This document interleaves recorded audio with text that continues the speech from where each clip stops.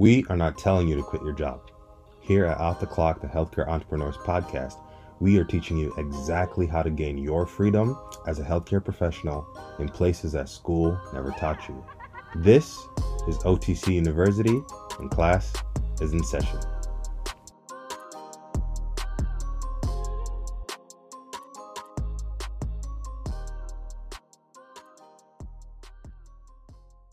Welcome to another edition of Off the Clock, the Healthcare Entrepreneur Podcast. As always, I am the captivating, motivating, titillating, and money-making Dr. Carl Bourne Jr.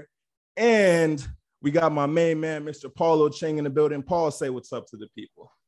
What's up to the people? Forget me. Y'all heard Carl drop the doctor in front of his name?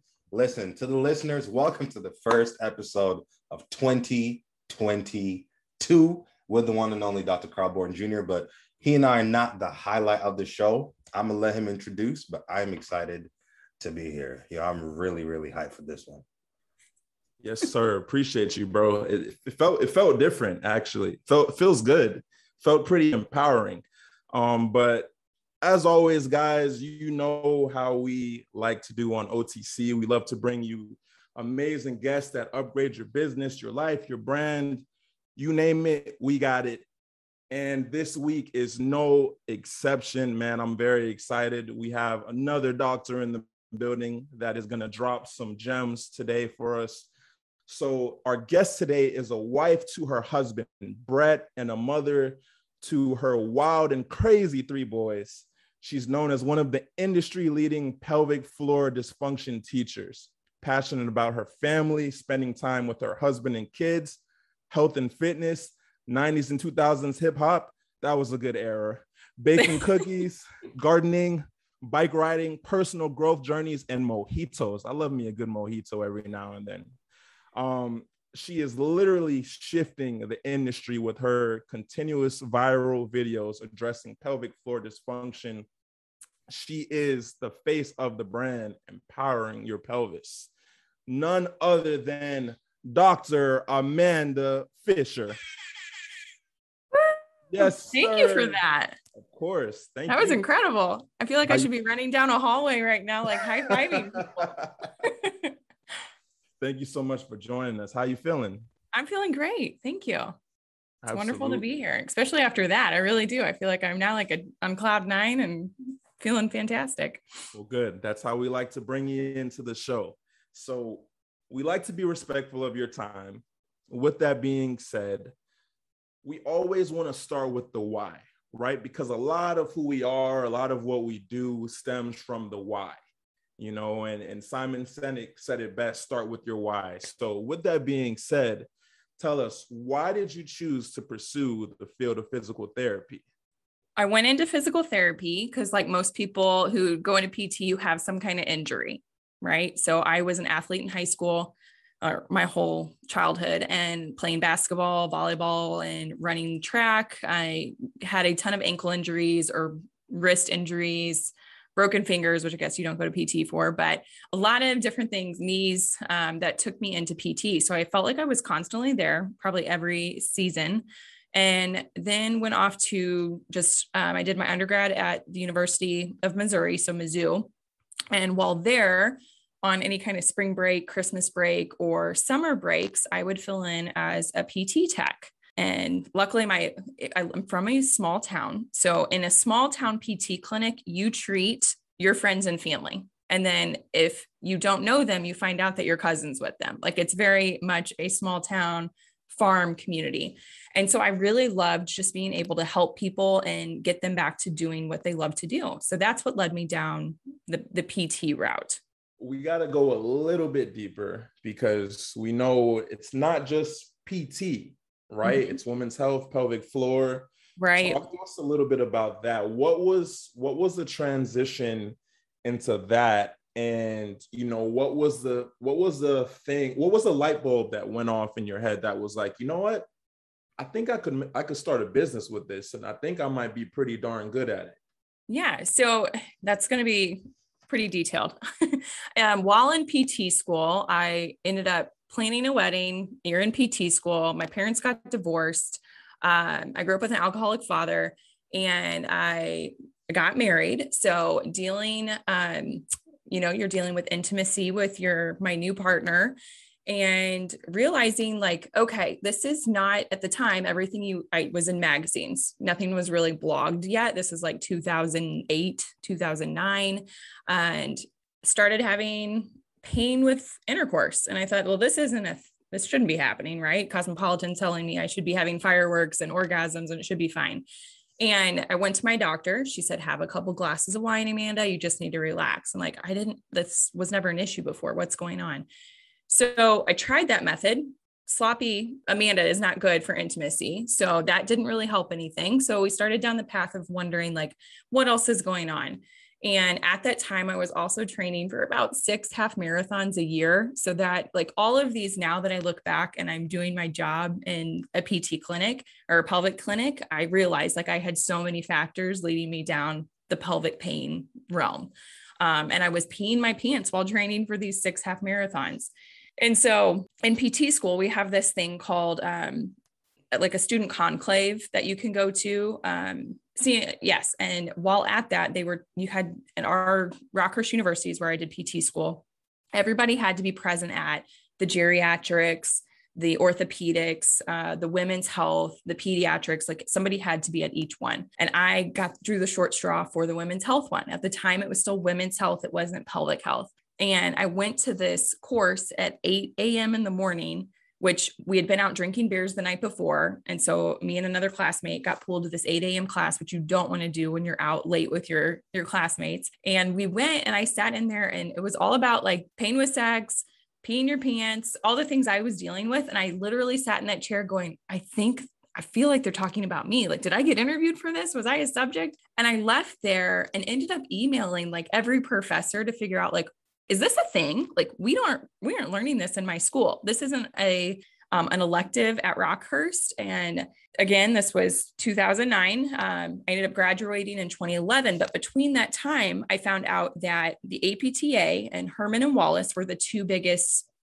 places that you could take continuing education on pelvic health. So I told my husband, hey, it's Christmas break. I'm going to go out to Chicago and take this continuing education course. I just want to see if it's a thing that I might be interested in. And so I went out there, not even realizing they did an internal pelvic exam. And you get like 36 of these exams, by the way, in a continuing ed class. And I had no idea what I was getting myself into. And everything we were learning about there, I was like, well, gosh, I haven't had babies yet. And I've heard my patients say all these things are things that you have after you have kids. But I was experiencing these issues before having children. So after I came back, I started going on my first and second clinicals through PT school. And then I had a lot of male clinical instructors. So while they would ask the questions, I would ask the female side and like, are you peeing your pants? Are you having any pressure down there? Are you having pain with sex? Because I just felt a calling from God to kind of urge me in that direction.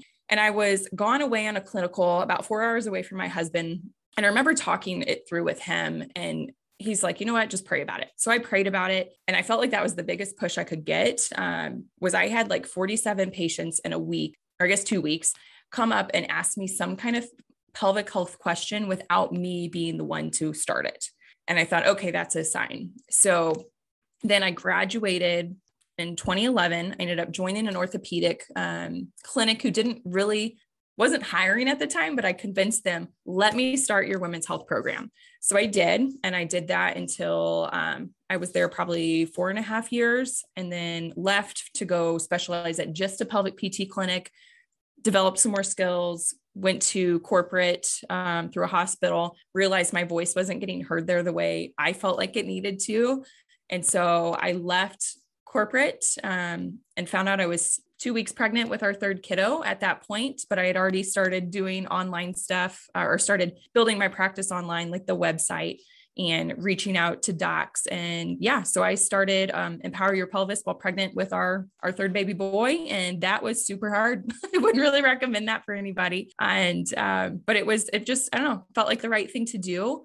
There's been lots of bumps, but I feel like it's always, I don't know, we're always finding, we pivot. We've been pivoting nonstop, and it's all ended up fine in the end. I guess it's not end. It's so far. I have so many questions. Fire away. Here's the thing. Can we just be transparent throughout this entire show? Is that okay? Yeah. Because I have so many questions. And the reason why I'm saying this is because I feel like we're about to have a conversation that we've never had on this podcast before. And so I think it's necessary to preface that, to let the listeners know, like, it's about to get real with some of the things we're about to figure out here. And I also want to kind of go back into, because I know at the same time that you started, and correct me if I'm wrong, but at some point you had to start your business in a really particular place. Yeah. And I feel like most people aren't even, how do I say, like, they don't have the guts to be like, I'm gonna start right here. So kind of talk to the people a little bit about that, how you even had to start your business and what that physically looked like. So I think you're talking about the online piece. If I am thinking, okay. So I delivered my third baby. We ended up having to be in the NICU. And at the time, I don't know, I was like 7.5 months pregnant. Again, I have 2 kids under the age of 3 at home while I'm pregnant with our third. And I just felt this calling to write an ebook. I mean, I write an ebook about pregnancy, write an ebook about what happens to the body, what changes happen after birth. And I ended up calling it Body After Birth. At that time, I had some friends who had stillbirth. So I didn't feel like I wanted to call it Body After Baby, because it didn't feel good for me. And I felt like those women who have still had miscarriages still needed to take care of their body as well.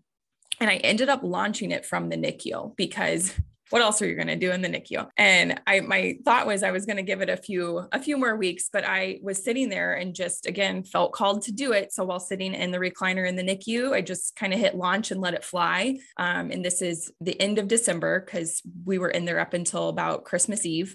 And then I relaunched it as like an on sale item on New Year's Eve, but it's what needed to be done at the time. It was my maternity leave. I am a small business owner. You don't have maternity leave. And that was my saving grace. Like at 7.5 months pregnant, this is what I'm going to do to help offset the cost of having nothing come in, because I don't have vacation benefits. I didn't have anything saved up for maternity leave, except for this book was going to help me do it. And so it did. It allowed me to have, I think 8 weeks of maternity leave. And then which we know in a small business, you're not really at home for 8 weeks. You're constantly getting referrals, calling patients, like taking care of the back end, which I still did from the NICU.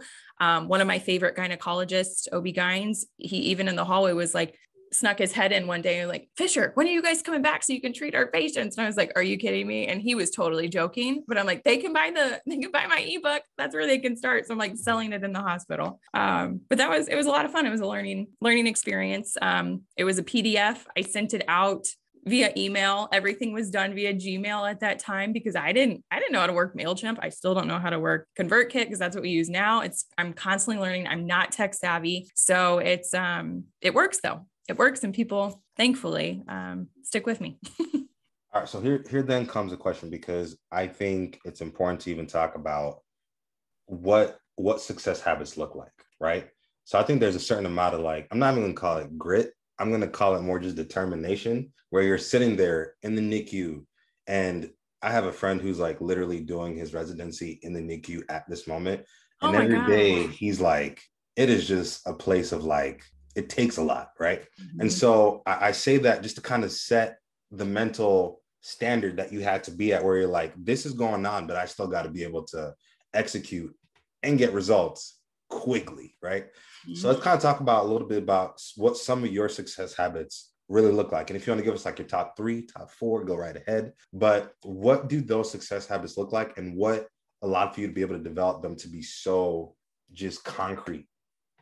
I think they've evolved over the last 4.5 years that I've had the business, and I had to start small, because when I started originally, I tried doing like 10 things to be, what everybody said was successful. And I realized I had to accomplish one small one first, which for me was like waking up early in the morning. That's a non-negotiable for me. And I had to work at that. So it was like 6 a.m. for a week, then became 5:45, 5:30. For a while, I was crazy and would get up at like 3:45 just to knock out a good chunk of the business side, but then realized this year that my health couldn't handle that. My hormones took a really deep dive. So now I'm more at a 5 a.m. type of girl. I get up, I don't check my phone anymore. I will go down, get our dog, we go for a walk. So exercise now is my second one. I have to exercise, because if I don't, before my kids wake up, or it's the end of the day. Life has happened and it's never going to happen. I'm never going to have that time for myself. So it's the waking up early, it's the exercise, it's my, I call it journaling. I use GT's journal. So I'm going through his journal, but then I kind of mix in my own stuff with that. And then my reading, that's another habit I do. I was not a big reader. I didn't see, I guess, the benefit in it, which I hate to say that, like my blinders were on. And now I realize like, oh my gosh, I need to be reading minimum 10 pages every day. So that's another one, but that's usually my go to bed, my downtime. I used to be on my phone and TV late at night. Now for me, if I'm going to be like usually up past 7, I'm going to have blue light glasses on if I have to be on my phone to finish up emails for patients, or it's shut it down. And that's when we get the books, and books, me and my husband. I have turned him into a reader now, and he's now getting up with me nice and early. He goes to the basement. I take the dog out. It's fun. It's fun because now I never thought it would be like this, but he's now seeing like, hey, this is what leveling up is for you. What would happen if I do it in my life too? So, those are our little non-negotiables. This year, probably when I started working on my health too, I hate to admit this, but with COVID, like I was teaching kindergarten and preschool at home virtually, but then the clinic opened back up and I felt like I had to save the clinic. So I hate to say this because I do believe there's not a work-life balance. For me, I feel like as a mom, I feel like it's constant juggling, but I had to put my family on the back burner, which I never want to do again, to try to save the clinic and to help the clinic grow and to kind of continue to pivot to feel like figure out where we were going. And I never want to do that again. So another non-negotiable now is I have boundaries with patient hours. I was, before that, getting up, bringing my kids in for a 6:30 patient in the morning, and they would sit in my conference room and eat breakfast and color and maybe watch something just to keep them out of a room where I was doing an internal pelvic exam. And then I would rush back and do 3 different drop-offs and come back to the clinic. So I was seeing patients like 6:30, 7 a.m. in the morning till 7, 8 p.m. at night, depending on how to fit it into my schedule, especially with a traveling husband. And that like drains you. So that was when it was like, okay, we've got to change it up with the habits, or I'm going to spiral down fast and be burnt out. Not saying burnt out still hasn't happened in this last 2 years with COVID, but the habits help tremendously. That was a lot. I'm sorry. No, that's perfect because the biggest thing, one of the biggest things with our show is we don't want it to just be, this is my business, this is all the success I had, this is how much money I made. Like, because people have to understand that the entrepreneur life is not an easy life. Like, no. And that's what I feel like a lot of people think is like, oh, you own a business. Like, oh, you must make a lot of money. No, that doesn't typically happen. And you hustle your butt off non-stop. There are days where I might back off a little bit. And there are times over Christmas break where I have really not done much. But I've learned where I need to plant time for the business and then when I need to cut off. But it's taken me 4.5 years, and I'm not saying I'm doing it right or have done it right. But if you don't keep your habits in line and keep what matters to you most, and for me is my family, you can really see what can start to change when, that's not your forefront. Yeah, no, that makes perfect sense. And you said something earlier that I have to ask, because I don't know if you can tell, but I'm sort of a bookworm myself. Yes. And, I actually told Paul that I just bought a new book right before the episode. I was at Barnes and Noble. Oh. And I ended up grabbing this read right here, The Magic of Thinking. I haven't read that one yet. So that's one of my reads for January. My goal is to do 12 to 24 new books this year. So 1 to 2 books a month. That's a crazy number. And I have to ask you, just like from a standpoint of like the business and where you are now, what would you say has been the most influential book that you've read and why? I don't know why. If you can't think of one. I've got one in my head right now, but it's really making me It's more of a money mindset. And you guys have probably, it's Rich Dad, Poor Dad, because I grew up in a small town. I don't want to say we were poor, but it was the poor mindset in that book. If you've read the book on the financial, like you make money, you spend the money, and realizing right now, because my husband has read it, and I am currently going through it again and realizing like, ooh, this is not the way I was raised. And I have to rewire, especially the business side. Like, okay, just because we made that this month doesn't mean we can go buy a new barbell or, new equipment. Like, let's figure out where else we can maybe put that into another asset to help us continue to grow the business. Because like in 4 years, our lease is up in this place. We just moved in here in February, and I would love to buy our own place. So then we have that real estate underneath. So that, I don't know why that book is in my mind. I will preface this. I am not a read one book at a time girl, and it drives my husband crazy. So I have that one. I have the High Five Habit open currently. I've got oversubscribed. So I've got 3 different books going on, but the Rich Dad, Poor Dad is the one that came to mind. No, that's okay, because besides this book is my second read for this month. The other book I'm reading is 22 Immutable Laws of Marketing. And the thing is, I always look at it like, if we're on Netflix or Hulu or something like that, like we watch multiple shows. So exactly what I told my husband. Right? That was my justification of why I have 3 books. That's spot on, Good. So glad someone else thinks it like that too. Yeah, of course. So with that being said, kind of transitioning a little bit now, what would you say? Because again, like we like to kind of show the nitty gritty side of things as well, right? And people need to see the good, the bad, the ugly. What would you say, or tell us about the biggest obstacle that you had to overcome in your business to when you actually started to see success? I would, in the beginning, because I started in 2017, in the beginning, it was, making people realize, number one, what pelvic floor physical therapy was and why it's needed, and not just the elderly population. I'm a cesarean mom 3 times. And I really wanted to get out to the gynecology, the urology people, that this was an issue. So I was maybe not getting as much support at that time from the docs. It was building up. It was a work in progress. And now we're really supported. And then it was going out and like, okay, if I'm not going to get support here because I didn't take insurance at that time, then I'm going to go to where the people are. Where can I find moms? Coffee shops, baby stores, mommy groups. And I just went in wholeheartedly. I started working out at different gyms on their free days. I started leaving my cards there. I felt like I was doing that, trying to get my face out there in business cards as much as I could, and then just planting seeds. And I feel like I've done a lot of that, and I continue to do that now in 2022. Because I've seen them really grow into something with doing that.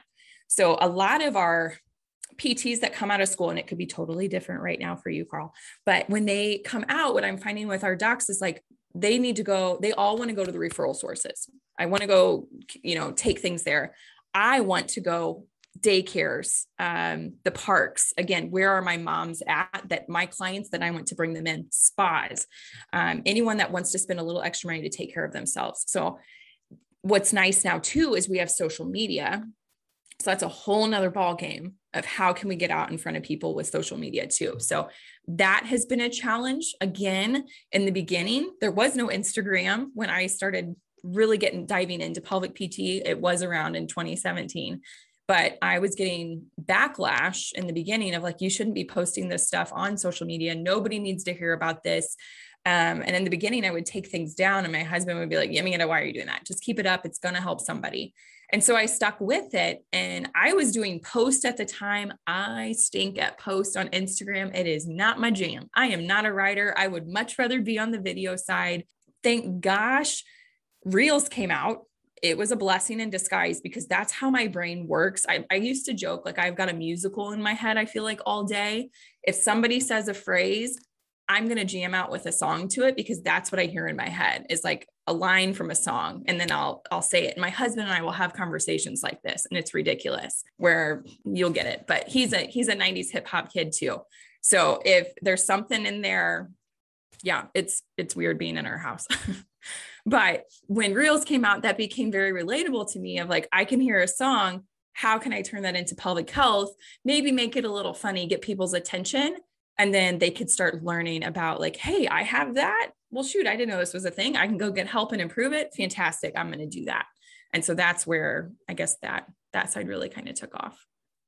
Well, let's kind of talk a little bit about the social media side of things. I mean, since we're here already, because you're right. You know, I think a lot of people when they come out of school, especially in PT, they run to the referral source side of things. Like, let me go find the person with the people and hopefully they'll feed me and then I'll be good. But for you took a totally different path. And for social media, I think that's one of those things that is not hard to understand, but it's very difficult to execute on, meaning being able to get your message across very clearly to the point where you evoke emotion. You know, I've low-key, I've gone through some of your comments on your videos and I see people with like extremely strong opinions. And I'm like, this is insane. I wish like more people could do this stuff because that means people are literally thinking about what you're saying and they choose to like voice it. And I'm like, that's dope. No matter how many negative or positive comments, that's dope to me. So let's kind of talk about that social media side of things, especially when you use that to be like, let me teach and let me get across to people. What have you seen to be like the most effective ways? So let's help the people out a little bit. What have you seen to be the most effective ways to literally get people to understand what you're talking about and evoke that emotion? Because like you said, when you post, like you have to be like Shakespeare, like Carl, to get people to feel something. So most people are just like, here's a picture of the sunset. It's a beautiful day. So what's your strategy? How do you get behind it and say like, this is what I'm doing to get people to feel something? I wish I could say I plan it out because that's what I hear a lot of like, I don't know, good business people do, but my brain doesn't work that way. I'm not creative in that way. So mine is really like what's happening today, or maybe something happened last night. It honestly, here's my secret. What's on XM radio? Sirius XM, what song is playing? And then I will sit there while I'm driving and I'm like, oh, why have I never heard this line before? Okay, I'm going to take a picture of it. I take a picture with my phone so I can look back at it when I get home or the kids have gone to bed and I can think of what line was it in the song? Okay, what was I planning? Or if I'm at a stop sign, I will put that in the notes section on my phone and write in like the song Under Pressure. And like, what do I want to do with the song Under Pressure? I want to talk about pelvic organ prolapse because that's pressure down there. I might want to talk the pressure system with the diaphragm in the pelvic floor. And then when I get into the clinic or I feel like creative time during the day, even at my house, I will shoot that video. I have found most of our videos that are a little bit shorter in length or they tell a story do better. People like stories. But I shot a video last week with my husband in the freezing rain. I thought it was going to be fantastic. And it really didn't go as well as I thought it would. And I had him get his leaf blower out and like blow my hair. And I thought my face was going to go crazy like this. And it really didn't get as high. It had a ton of comments. So I'm like, maybe there's something up with Instagram, but it didn't take off as well as I thought. And we told a story with that song, but it was longer. So I still feel like the shorter ones do better. Sometimes we have a surprise guest. We have a blow up doll in our clinic. We bought it because we have a course called Empowered in the Bedroom to help people who are dealing with pain with intercourse. So we have this blow up doll. It has Travis Kelce's face on it because at the time, the Chiefs were in the Super Bowl last year. So we were like, of course, we can do a video with Travis Kelce on it. People will love it. And he's just been Travis Kelce ever since. I'm looking at him right now. He's always watching me. And so he makes appearances and people go crazy over this blow up doll. And I literally, the first 3 times we posted it, I'm like, we're going to get kicked off Instagram. What do we do when we get kicked off Instagram? And he has gotten kicked off TikTok twice. So I'm kind of treading water on TikTok lightly right now.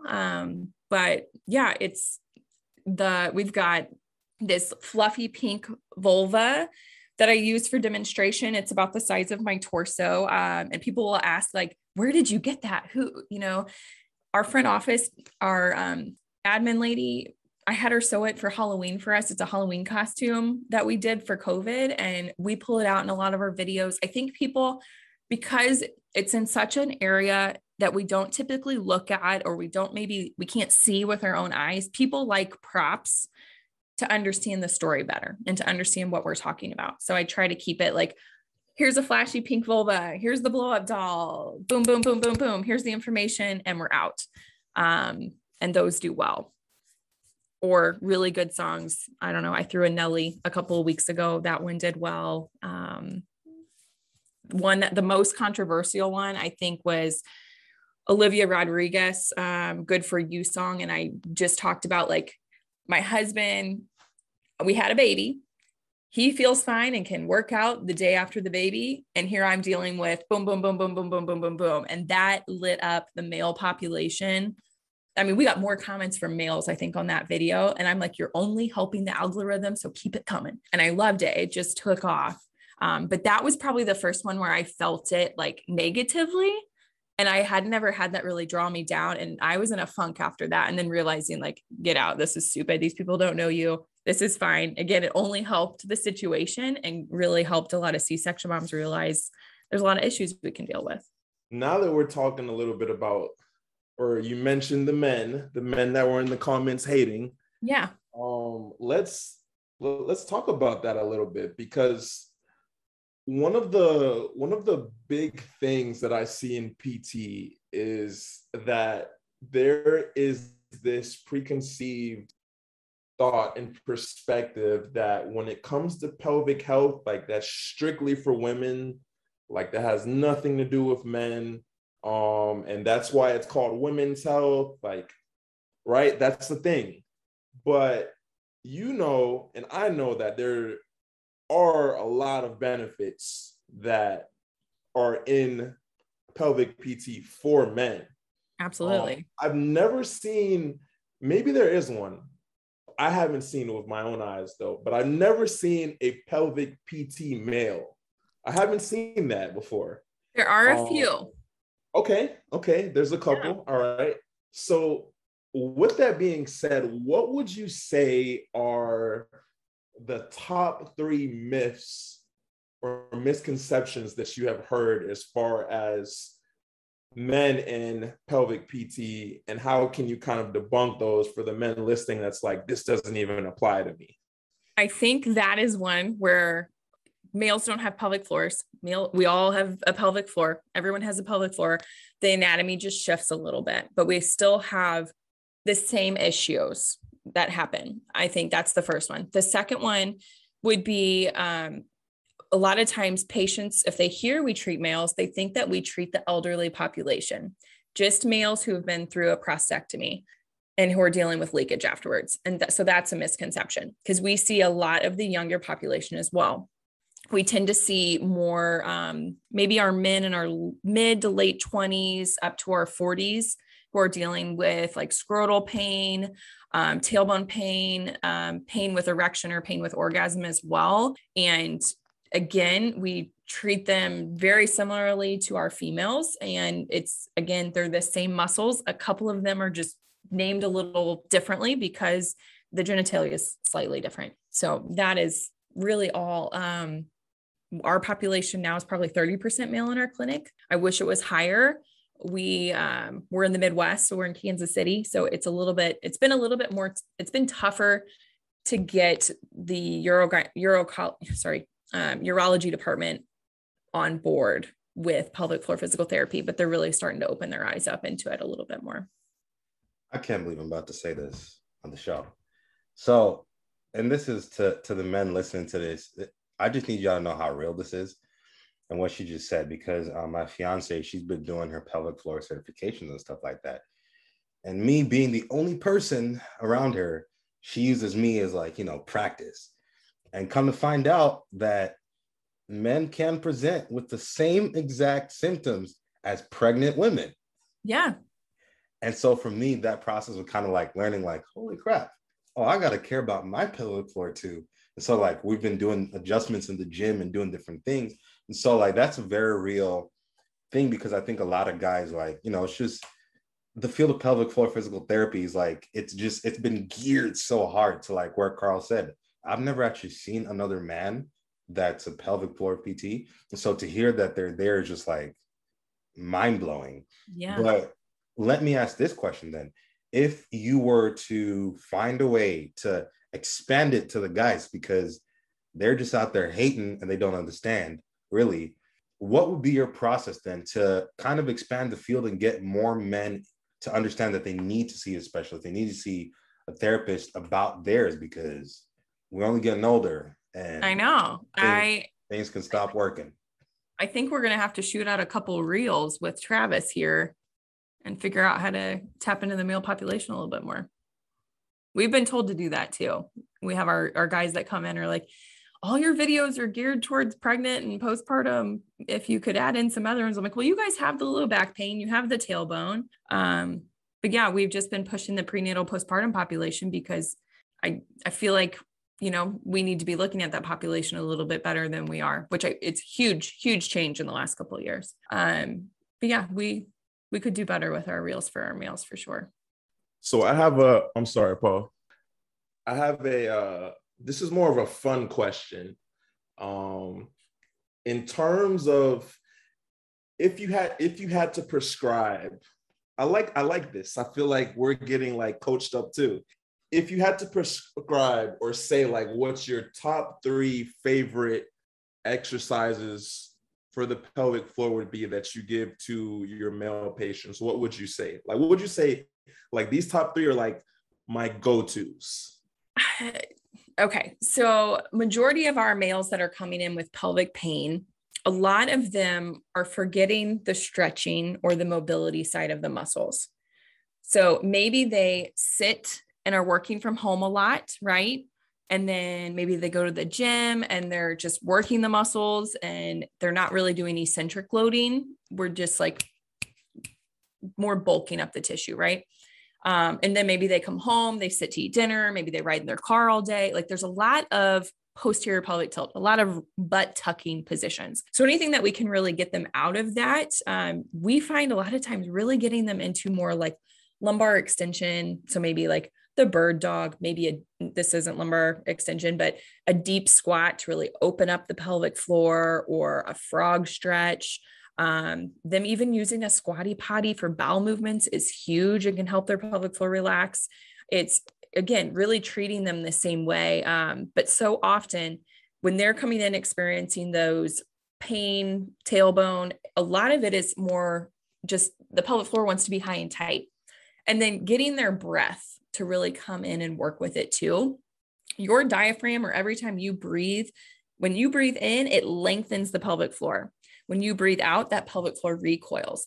And a lot of times if they're in stressful situations, so if you're thinking like financial advisors, firemen, police officers, like they're really nice and tight in the chest and their upper chest breathers because their jobs are really fast paced or really stressful. We need to teach them to breathe down into their pelvic floor again too, and using their breath as a tool to really lengthen the tissue and make it work for them. And then hip mobility is another big one that we just see a lot of tightness there too. You ever had somebody just tell you everything wrong with you? And you're like,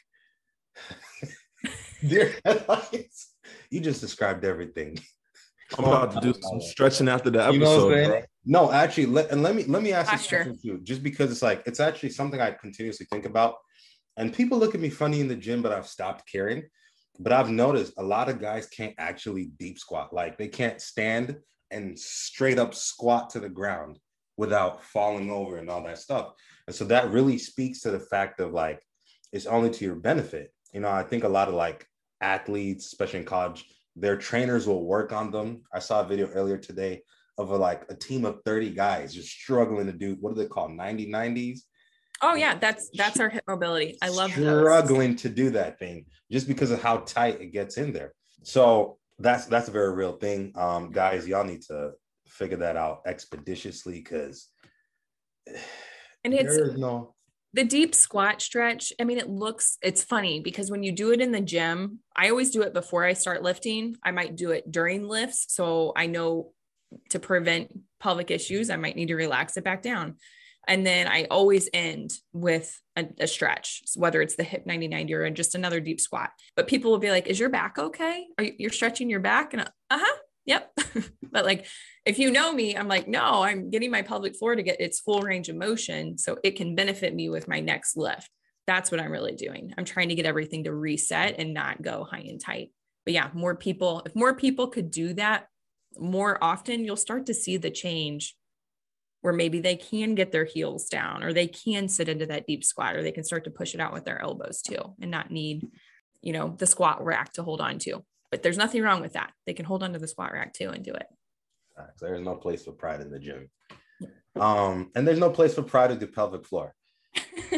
Let me ask you this question then. Let's talk about, now we kind of talked about what your 3 success habits are, but I kind of want to gear it back. Actually, let me ask you this question because I think it's important for us to also kind of highlight the not so pretty section of being an entrepreneur. But when we say, or what are your thoughts when people say they're self-made? Like I did it. It was all me. How do you feel about that? I would find that hard to believe, there have been, I wouldn't be able to do this by myself. Because you make so many connections when you're building. And I feel like your connection with someone else builds off another connection, which really starts to bring you up the ladder and really starts to change your business. I lead this back, Greg Todd, Paul, and had it not been for Kelly Alhui on me and her kind of connecting on Instagram, I would not have made a connection with Greg Todd. And so that's just the business side of it. When it comes to even patients that I've had, it's like a patient will come in and then they'll refer me on or refer our business on or a program on to someone else. So it's definitely, it takes a whole group of people to get you, I feel like, anywhere, or your ship, I feel like, is going to be sinking in some area. You really need everybody to kind of keep everything afloat. So I want to ask this question now because we can't let you go without also kind of educating the people that are thinking like, I might want to do this pelvic PT thing, right? Our clinicians or our new grads that are listening and they're like, this sounds like something I might be interested in doing. From a business and logistical standpoint, how much capital would you say someone needs to save or they should have before they go into opening a practice? And what were some of the things that you kind of did to be more on the cost efficient side of things? That's good. I remember writing this down to figure out would I even be able to open, I went out to PT clinics and asked if they had an extra room that they could rent space. And then I had backup gyms that I was also going in and begging to let me use a closet. I ended up working out of a closet in a PT clinic from an old boss who they weren't going to do pelvic health. And he was like, sure, you can have any pelvic health client in here, as long as you don't take a shoulder or a knee. I was like, done. I'd seen enough of those. And then cost effective for pelvic PT, you need lube. And at the time, lube companies were handing out free samples left and right for pelvic PTs because there weren't very many of us. So lube was free. So that was nice.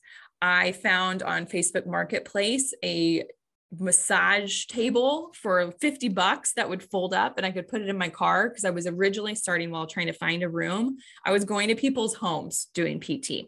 And this table was so heavy, but it worked. And I still have it to this day here in the clinic, just as a reminder, but in case we need it.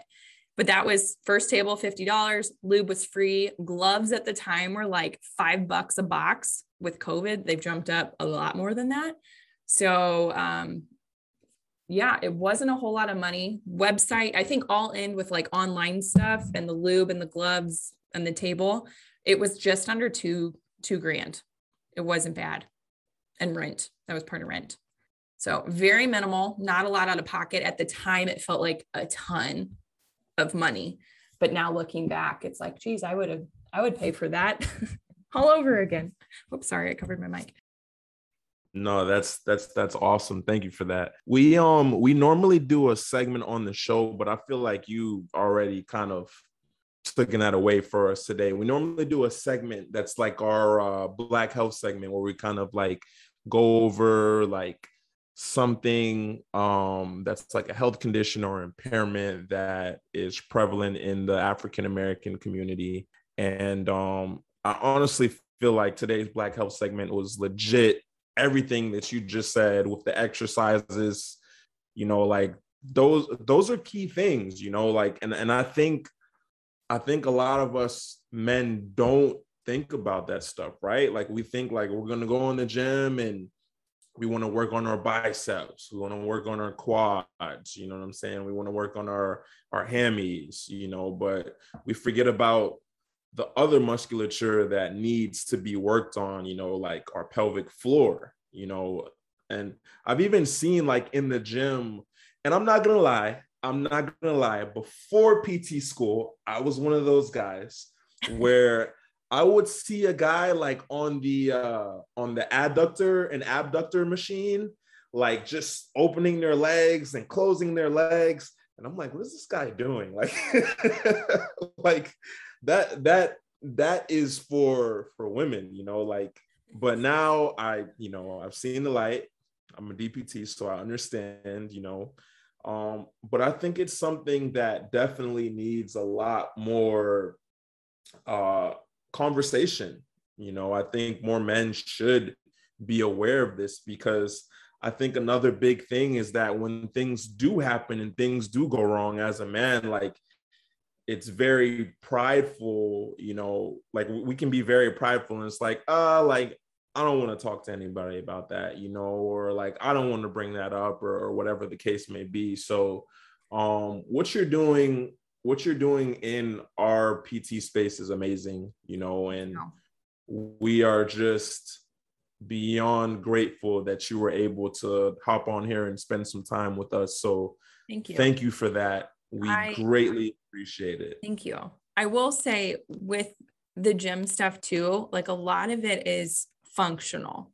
Like I want to get them back, like the squatting, the hinging, the farmer's made carry. What does it look like to push and pull?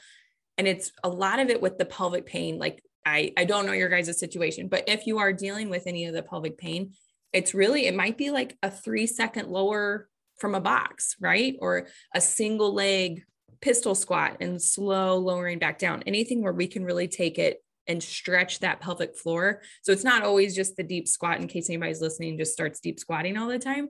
Like you can really help yourself with more of the slow controlled movement, slow controlled squat, hold the squat for a little bit with a heavy weight, and then come back up too. There's so many techniques outside of what I think when I graduated in 2011, it was so much Kegel, Kegel, Kegel. And then we realized the Kegels were just threatening the pelvic floor, and that's not really what's needed all the time. We need to reverse the Kegel and really let it back down. So it's been a fun little journey, because it's constantly evolving. And I really love that about our profession too. Like you're constantly learning a little bit more because new evidence is coming out. But thank you for having me. I really appreciate it. Absolutely. It was our pleasure.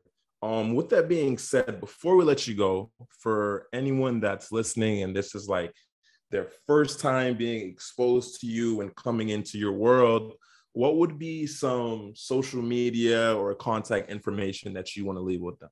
Yeah, our Instagram handle is empower.your.pelvis, TikTok, Empower Your Pelvis, website, empoweryourpelvis.com.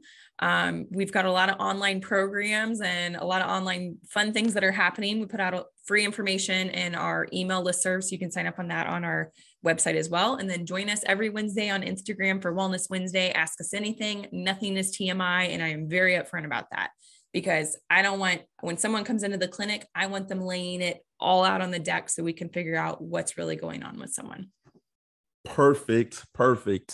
To our lovely listeners, go work on your pelvic floor. I think we've made that pretty clear this episode. Me and Paul are going to go work on our pelvic floors too. Stretch it out. No, guys, but we appreciate you guys for rocking with us now, going on 2 years. man, 2 years of OTC. So shout out to all our lovely subscribers and our listeners. We appreciate you guys. We do this for you. With that being said, new year, but same Carl, and I'm going to tell you guys what I always tell you, which is go to Off the Clock, the Healthcare Entrepreneur Podcast on Apple, scroll all the way down to the bottom, hit the 5 stars, leave us a review. You guys love to send us texts and messages, and it's like, I don't know why you guys don't just listen and leave the review. It helps us, it helps our ranking, it helps the show, but it's okay. We appreciate the love regardless. But with that being said, guys, thank you so much for listening to this episode. Until next time, peace. Many blessings. Thank you for listening to another episode of Off the Clock. Don't be shy to leave a review and subscribe to the podcast. See you next episode.